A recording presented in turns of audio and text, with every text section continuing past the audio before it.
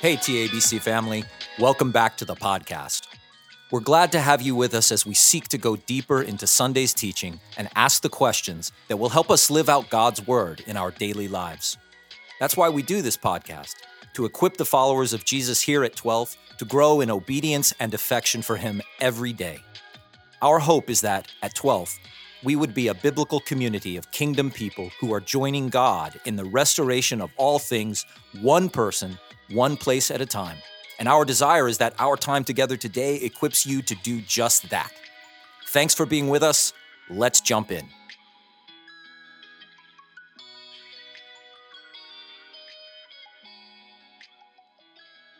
Hey, everybody. It is Garen and Jordan coming to you live, talking about the Trinity message, Trinity Part 4 on Sunday, February 11th. And Garen, before we get into this message, which I enjoyed so much, and I've already heard others say that it was really impactful, and I just can't wait. I really can't wait to get in and dive into this. You know, your favorite team won the Super Bowl yesterday, so we have to say something about it. So what do you have to say to your Chiefs fans out there? The best part of the game was like there was a dude wearing a Peyton Manning jersey in one of those commercials, and I got so excited. You know what I thought? I thought everyone at our church who sees this is thinking about Garen right now. Yeah, it was. But then it was a beer commercial, which made it kind of even funnier. Yeah, it kind of made it funnier. And then Peyton shows up, and I'm like, it was worth the whole game was worth just that. That's right. I'm glad I watched for that 30-second spot. That just made my night. It was really awesome that the Broncos could be in the spotlight. Oh man, on Super Bowl Sunday night. So you're excited for everyone to Elway. Yeah, I'm sorry. You're excited for everyone to come up on Sunday at church and just tell you about how much they enjoyed watching the game. You just can't wait to have all those conversations. Is that right? Yeah, can't wait for all of those. I think your favorite part about the Super Bowl was that football season's over now, and you don't have to endure, don't have to worry. You don't have to endure. Don't this have to think about that anymore. Yeah, I kind of thought when they gave John Elway the trophy to give it to him, I thought he might throw it up in the stands or something. Yeah, right. The final Bronco revenge. Yeah, he's too classy. He smiled for that. and gave it to him, but I'm like, yeah, John, that was our chance.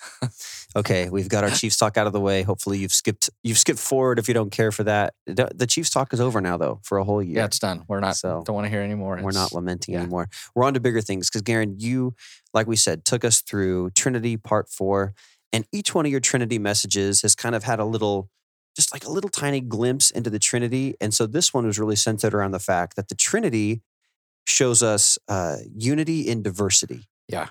And which is kind of trippy to think about, but you unpacked it and you talked about how we as the body reflect that back to him. And so let's just kind of jump into it. You know, Genesis 1 and 2, it talks about how humans are made male and female. So there's this diversity, but it's in God's image, which is unity. And so it's this long thread throughout the Bible of where we are asked to show our diversity, but also live within unity with each other and with God. And with him. Yep. So it's one of these, you know, there's no easy pitches down the middle with the Trinity. It seems like everything, you know, there's this one level where we can grasp it. There's always this deeper level where we're forced to wrestle with something that seems really unnatural to us. Yeah. So this was no different. It was kind of like that again. You know, we're going to skip over kind of the first part because you really laid a lot of groundwork for this, which was good, but there's so much on the back end we want to get to. So I want to kind of jump ahead to a part of your message where you talked about how the three persons of the Trinity, they're not siloed. This is a word that you said, and maybe a lot of people had never heard it before, but you said these three persons of the Trinity are not siloed into their roles, but rather they each take the lead in different areas. And so can you unpack that for us? Like, what does this silo term mean? I'd always known, or I've heard for a long time, that they had particular roles they lived into. And so I always knew that. I always thought God, Father's the creator and Spirit is indwelling. And so in organizational talk, silo is when I'm in my little slot in my company. Like I'm in the marketing part. And all I care about is marketing. I don't really give a rip about anybody else's job. And so it creates kind of disunity in a company, or I won't help somebody in another division because I just have my division. And it really struck me, and Adam is listening. Adam, I'll have to give you an explanation of this. Thank you you put me onto something that helped me to even see this, that even though they do take lead, they kind of have departments, so to speak, if we were to say that, they take lead roles in things. To see in Scripture that all of them, though, participate in that, the other two participate, they assist. It may not be their lead role, but they're all involved. So you don't have Father just has his thing, And then he's like, all right, son, well, it's salvation time. You go down there and do that. And I'm going to hang out up here. Or then when they send the Spirit, Father and Son are just chilling out on the couch, watching football or basketball and letting him do his thing. But they're actually all involved with each other, even though one has a lead role and is more prominent. And that concept, that part was a new revelation for me recently of how they all participate with each other. And I like how you said it. It's not like they're just going rogue and like a dude's like, hey, I'm just going to go do this thing. And he runs off and does it all by himself. And Yeah. There's no time where one of the persons of the Trinity just runs off and is like, I'm going to go do this thing, guys. I'll be right back. I mean, they all move in unison together, and it's this dance. It's this harmony where they're accomplishing these things together. You took us to a few spots in Scripture where they all accomplish these things together, and it kind of blew my mind, Garen. This is probably the number one thing that I really learned. This is my head, if we're going head, heart, hands model. So like, I think in church, I was either taught directly or indirectly that, the Father is the creator. The Son is the one who is responsible for salvation. The Spirit is responsible for sanctification. And that's not to say that's not true. Right. And you're not doing away with that. Right. But you took us to places in Scripture that showed us that actually all three persons of the Trinity are present in all those things. Yes. Salvation, resurrection, creation, indwelling, spiritual gifts. Right. There's references, and we won't go through all of them. You can go back to Garen's message and listen if you want the Scripture references on those. But essentially, all three persons of the Trinity are present in all these. And while one person of the Godhead may take the lead, the other two are definitely in the equation and have a role to play in that. Yeah. And that was, I had to kind of sit back for a second and say, oh man, okay, that's a new category for me. Yeah. And it was for me a couple weeks ago. Again, Adam, I'll tell you how you helped me with that. But yeah. So it's all in service of unpacking this idea that there is unity in diversity within the Trinity, that they are unified, they are one, they are part of this dance, this harmony together, but there's diversity in the things that they do and in the persons that they are, which once again is a brain breaker. It is. And it's kind of it's one of these things that if somebody sits down and asks it of you, you're like, you know what? I can only take it so far because my brain hurts as much as yours does. It starts to fry a little bit. Yeah. Smoke starts coming out of my ears. Somebody grabbed me before service last Sunday and they were asking me about this. And I said, you know what? I'm learning with you. I've got some knowledge about this, but truthfully, a lot of what we're talking about, I'm working through. And they said, well, you're supposed to know these things. I'm sorry. I'm doing my best. But that's why you went to school, right? Is to figure this out. And so we're all working through it here. The big thing here is that there is unity and diversity in the Trinity. Therefore, if we are a reflection of God back to Him, there's got to be unity and diversity in us as a body. Yes. Right? And so that was where we camped out. And there was parts of this message where I truly wanted to stand up and applaud. I was so excited for what we were talking about. I think this is so cool. So I'm excited to even dive into it here. So first you talked about diversity in the body, how the body of Christ is not supposed to look homogenous. It's not supposed to all be one thing, not this vanilla yogurt where it's like just a big glob of the same. Yeah. It's way more beautiful than that. It's a mosaic. Yeah. Right? Yes. That might be a great way word to describe it. So you talked about the different ways that we're to show diversity in the body. Generationally, right? In Acts 2, we see that there's different generations playing roles in this outpouring of the Spirit and what God is doing in His new church. It's not like younger people take a seat, older people take the lead, or vice versa. Right. Yep. Everybody's got a role to play. And so you challenge us, right? Like, are we pushing intergenerational relationships at 12? Yeah. Is that something that is really important to us? Or are we just doing our own thing? And if somebody who's not our age or not our generation happens to show up, that's a plus. Yeah. So I don't know. Take the temperature on that, Garen. Give us maybe a grade. Yeah, we've have multi-generations more than a lot of churches. I want us to become more intergenerational. I think we're moving that way. I've seen some ways we've improved on it, but we still have a ways to go. Yeah. And that's why I said unity and diversity. This is hard to attain and to live out, but I think if we're aware of it and if we can push into it, then all the better for our body. Yeah. So, and then you talked about, diversity in personality and uniqueness, that we are different people, that we have differences in who we are. And you challenged us and asked us the question, can we make room for others that are different than us in the body? Yep. Or do we need to have the same passions as somebody else to really love them? Or do they have to feel the same way about the things that we, feel certain ways about? Yeah. Are we okay with that diversity? And there? underneath that was where I talked about preferences, that as unique personalities, we all have different preferences. And, I don't know if people, how much they think about that. I think if somebody says, I wish you would change this, they probably think everybody thinks that. I don't know. Or nobody ever talks about this and they don't know that 300 other people are saying their preference and they're also radically different. But so different personalities lead to different preferences. So can I be content to not have my preferences rule the day? Yeah. And always have their way. The way that I took notes on it, and man, I was just like fist pumping in the pew when I heard you say this. You said, "Hey, TABC, can we be a place where your preferences don't have to reign? Do you always have to have your way here?" Yeah. And man, holy cow, what a gut punch at first, but also what just a wake up call to like the fact that it's not about me and my preferences at church. Yeah. And there's things at 12 that I would, if I had the keys and it was all about me, I would do different. Yeah. But the bottom line is it's about something so much more than my comfort and my preferences. And so to just hear you say that from the stage was, one, hard to hear, but also really exciting. Like, okay, yeah, let's rally around something bigger than ourselves. Yeah. Because that's an exciting thing. Yeah. Next thing you talked about was diversity in ethnicity. You talk about Revelation 7:9, Mark 11:17, where we look ahead to heaven. And it's not just a place for white guys or black guys or Asian guys or whoever. Man, it's different genders, it's different races, it's slave, it's free. Yeah. It's people from every social class, Yes. every part of the earth. Yes. And it's all these people coming together to worship Jesus, and that's what he desires. Yeah. And wouldn't it be awesome if we as a church matched perfectly the demographic of our city in our mix-up? Yeah. And I actually looked into that. I won't spend a lot of time. We're actually closer than I thought.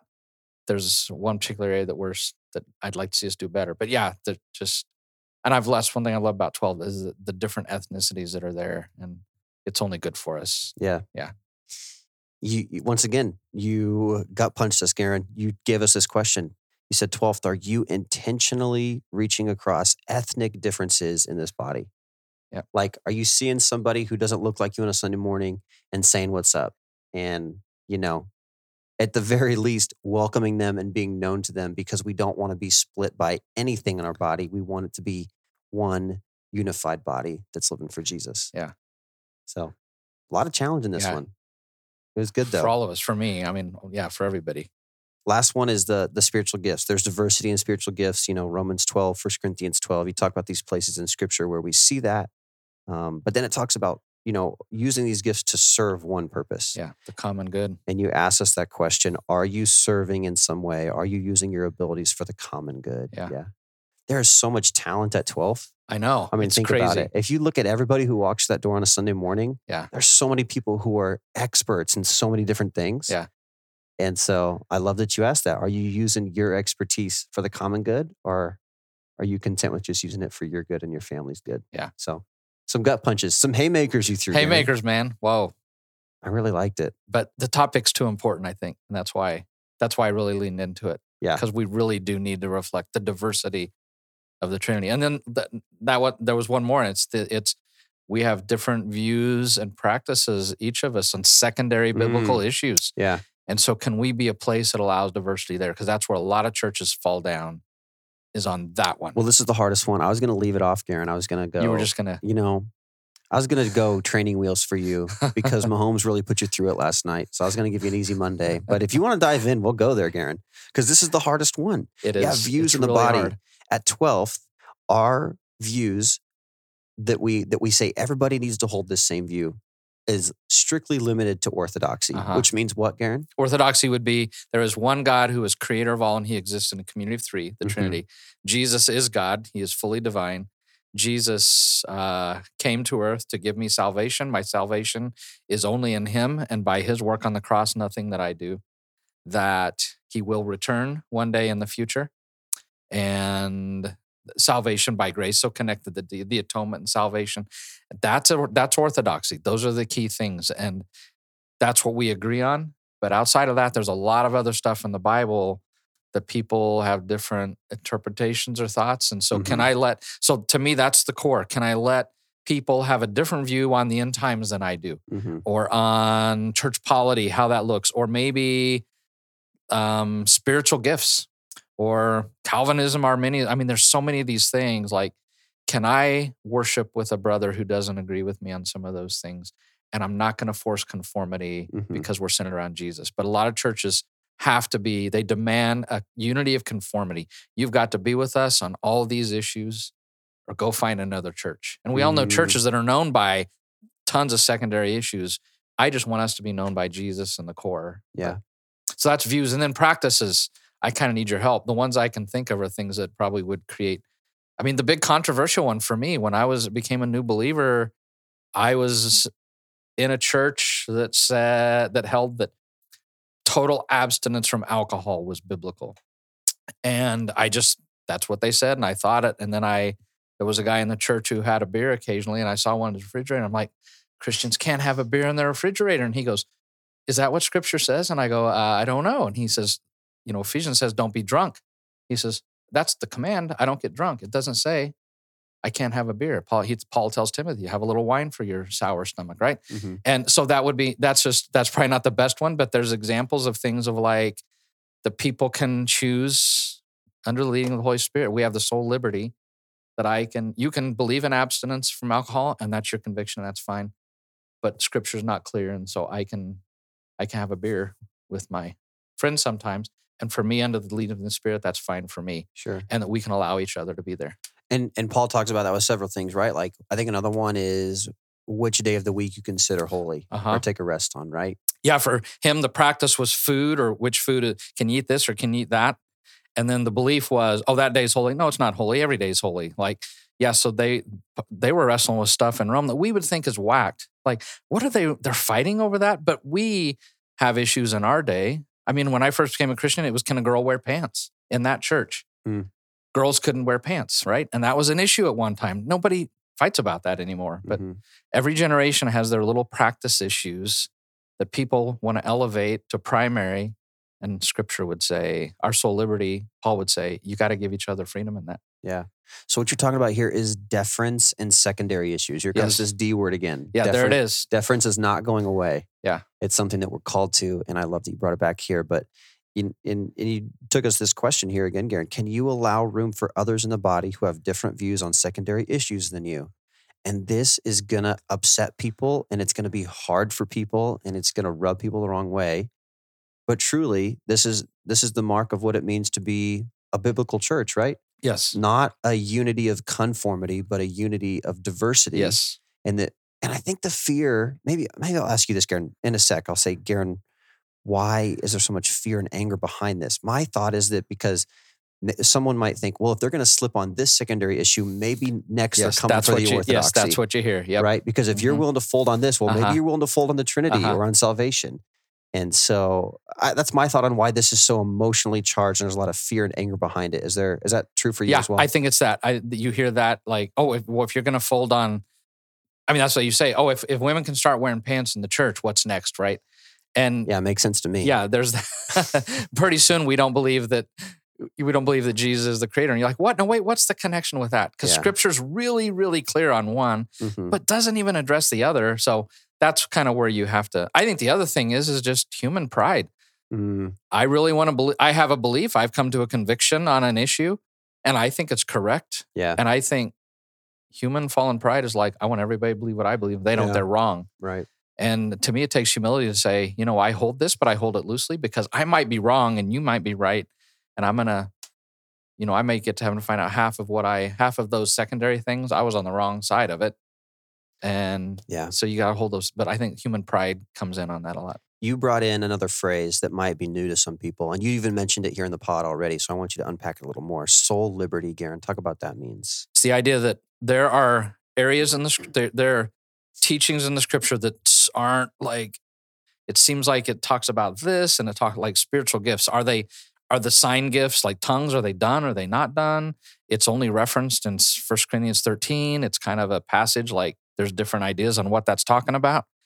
And so it's that I have the sole liberty before God as a priest of God, the priest of the believer, that I can read the scripture to the best of my ability, interpret it. I can come to my own conclusion and I can hold that, but I can't make you have to agree with me on that. That's that idea of sole liberty. And in practices, like we talked about, like, do I have to, does a woman have to wear jeans? I mean, that's that old one, but Sure. it's that there's areas that scripture doesn't talk about things, ethical things. There's very clear ethical standards on sexuality, no sex outside of marriage between a man and a woman, right? That very clear on that. But there's other things it just doesn't address. And that's where we have to be like, before the Holy Spirit, I am going to humbly come to my own conviction on that behavior. And I'm going to hold to it. And I'm not going to judge other people because theirs is different than mine. And soul liberty is actually one of the Baptist distinctives. It is a Baptist Am I right? distinctive, And yes. what does that mean? What's a Baptist distinctive? Yeah, it's something that it's like a teaching that set Baptists apart. Like church separation, church and state is another big one. Or each church is independent. There's no hierarchy over us telling us what to do. But that's one of them. Soul liberty is that we have as individuals the ability before Scripture to come to our own convictions on some things. And that's what we're going to do in April. So hopefully we can define it more from Scripture. We won't dive too much into it, but that's just surprising to me because there's all these stigmas with Southern Baptists that I know. we can't do this, we can't do this. But actually, one of the things that literally defines us in the Baptist faith and message is soul liberty. Yes. One of the things that makes me Baptist is the fact that I reserve the right for you to think differently about R-rated movies and gambling and tobacco and those things than me. Like, that's what marks us as Baptists. And I'm not saying those are good or bad things, but we get so caught up on the secondary stuff. And literally what it means to be a Baptist in one sense is that I reserve the right for you to disagree with me on those things. Yeah. Now, hear us on this. If we're talking about this and you're like, whoa, we're getting in some dangerous territory here. If somebody comes into your office, Garen, and they say, I don't know about this Trinity thing. Can we flex on that? Or any of these orthodoxy things. No. You're going to be the first one to say, no. The Bible is so clear on this. We have to submit ourselves to the Bible. Even if we don't fully understand the Trinity, or my flesh wages war against the fact that I can't earn my salvation, I have to submit myself to God's word in these things. Yep. But outside of these things that we have deemed orthodoxy, we have to say, brother, sister, I can still worship next to you and not agree with you on, X, Y, Z. Because we're here for Jesus and our focus is on him. So not about my preferences or comfort. It's about something bigger. So deference, that word's not going away, huh, Garen? No, not going away. Dang it. I really was hoping that was like a 1 week teaching and it could be about me again after that, but shoot. Okay. Can I talk one more thing or say one more thing about diversity, Garen? Yeah. Ask you a question. So, my diversity, it can either create disunity in the body or it can be a part of this. We used the word mosaic earlier. It can be a part of this beautiful mosaic, a part of God's plan for his church. So how do I ensure that, the diversity that I experience or the diversity in our body, how do we ensure that contributes to the good of the body and doesn't tear the body apart? Because it's like this. Diversity is this thing that could either be a weapon or it could be a really good tool. Yeah. So how do we make sure it's used for good? I think this unity section to me is the main thing I think of is I've got to keep it in. That's why even when I ended, I asked, what are we to be unified around? And our culture would say what we should be unified on is our individuality and our uniqueness and our diversity. That's not what Scripture talks about. That the unity is around Jesus and the kingdom of God and the triune God. And that's what keeps the diversity healthy. When I lose unity, then diversity becomes divisive so that's why that unity part of it is so important. Yeah. They're both important. I hold them both in tension, but that unity is what binds it together. It's the glue. Yeah. Yeah. So we moved on to this unity. So we talked about, diversity in the body and the ways we're called to be diverse. Now we're going to talk about unity in the body and the things that we are to be unified on. You first of all talked about unity being non-negotiable for believers, right? Acts 4, Philippians 2, Romans 12, Ephesians 4, all places that talk about the body being of one heart and one mind, that we're to live at peace with each other. We're to make every effort to keep unity with each other. I mean, it's not something that is mentioned once. It is, we're being hit over the head with unity because it is so important to these New Testament authors. And then one verse, I know I've read it, but it really stuck out to me Sunday, Romans 16:17, that we are to actively avoid those who cause division in the body. That means if there's somebody in our church who is actively causing division, I'm called, maybe to go to them in love if I know them, but at the very least to not be around them. Yep. And that's how important unity is in the body. Yes. And how often if we hear gossip or we hear somebody starts dropping somebody's name in a negative way, we join in on it or we listen to it. And what Paul would say is like, you stay away from that. Yeah.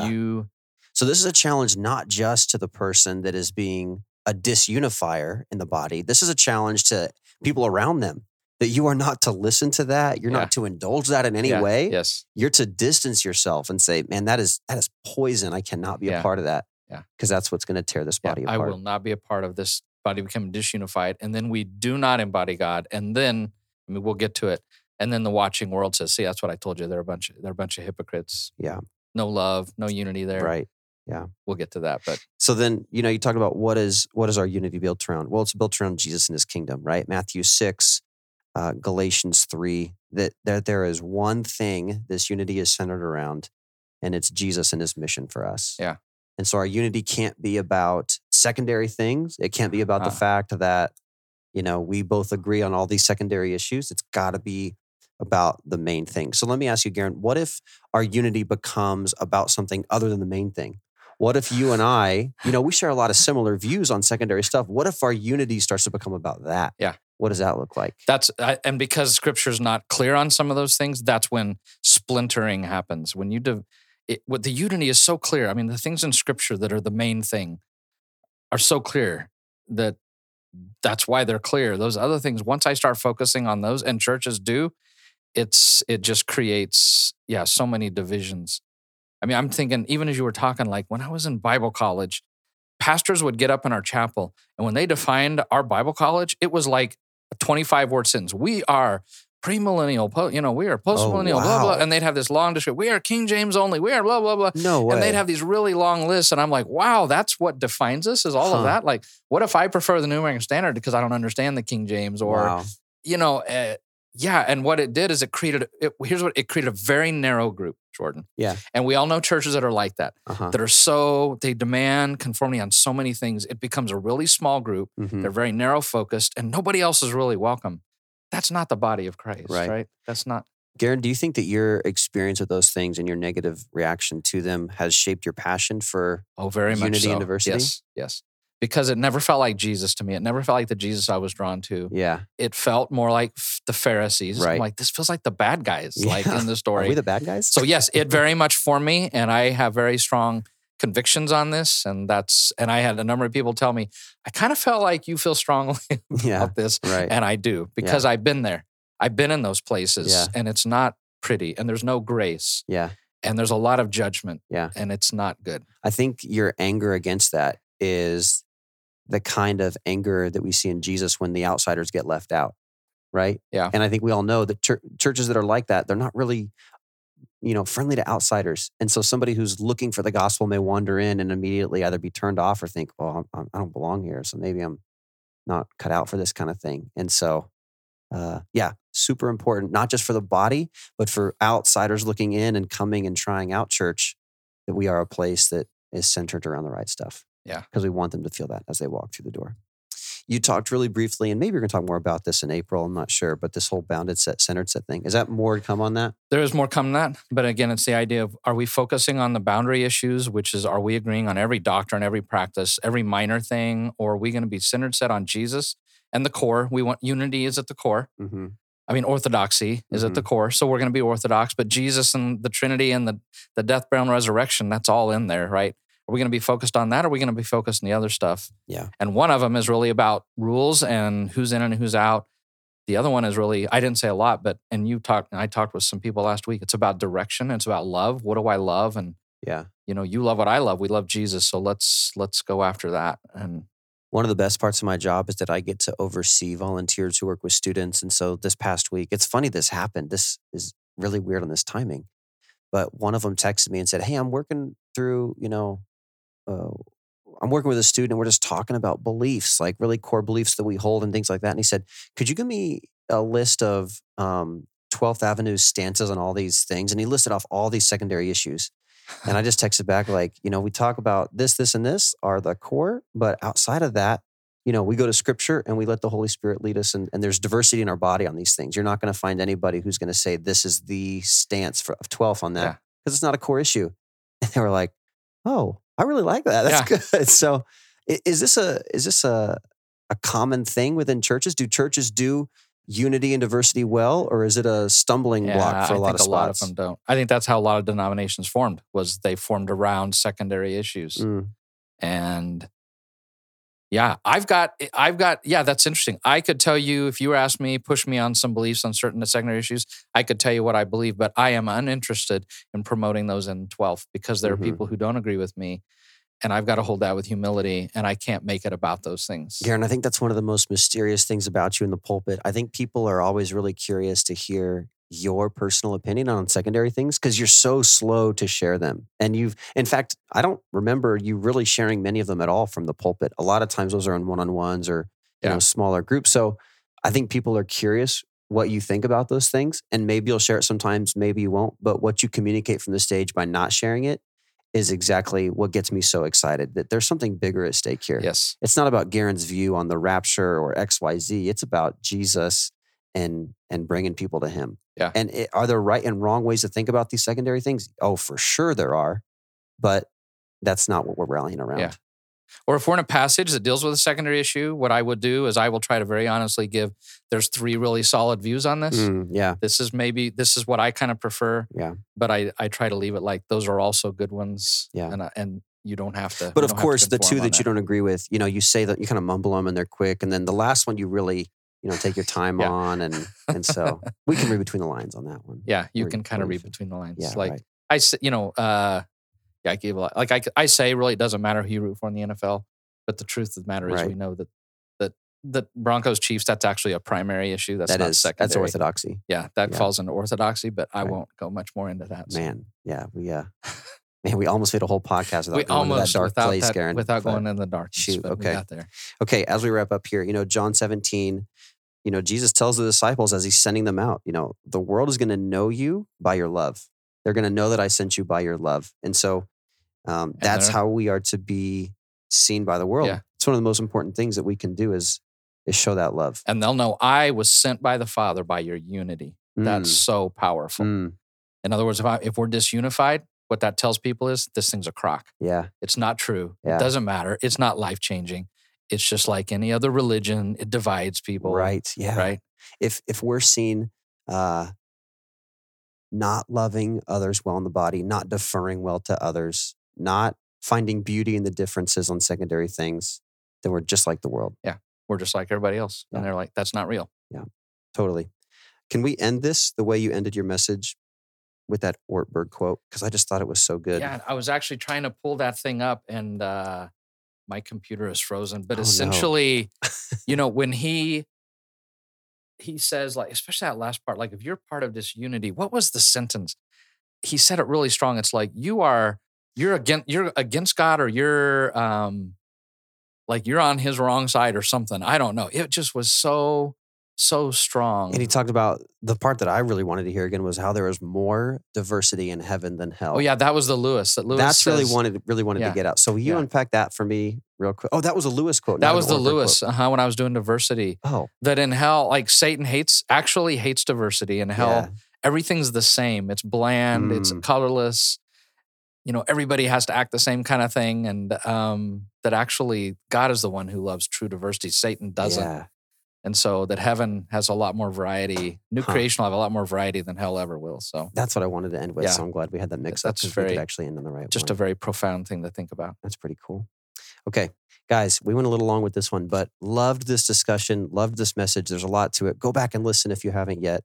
It's all about unity in diversity and letting our differences bring glory to God and not divide us. So thank you for being with us. Next week, part 5. Yeah, getting into another thing with the Trinity. This one I'll just keep totally quiet on. But it's that crazy, huh? You can't even give a teaser. Okay. Well, come next week. We'll talk about it. Thanks, guys.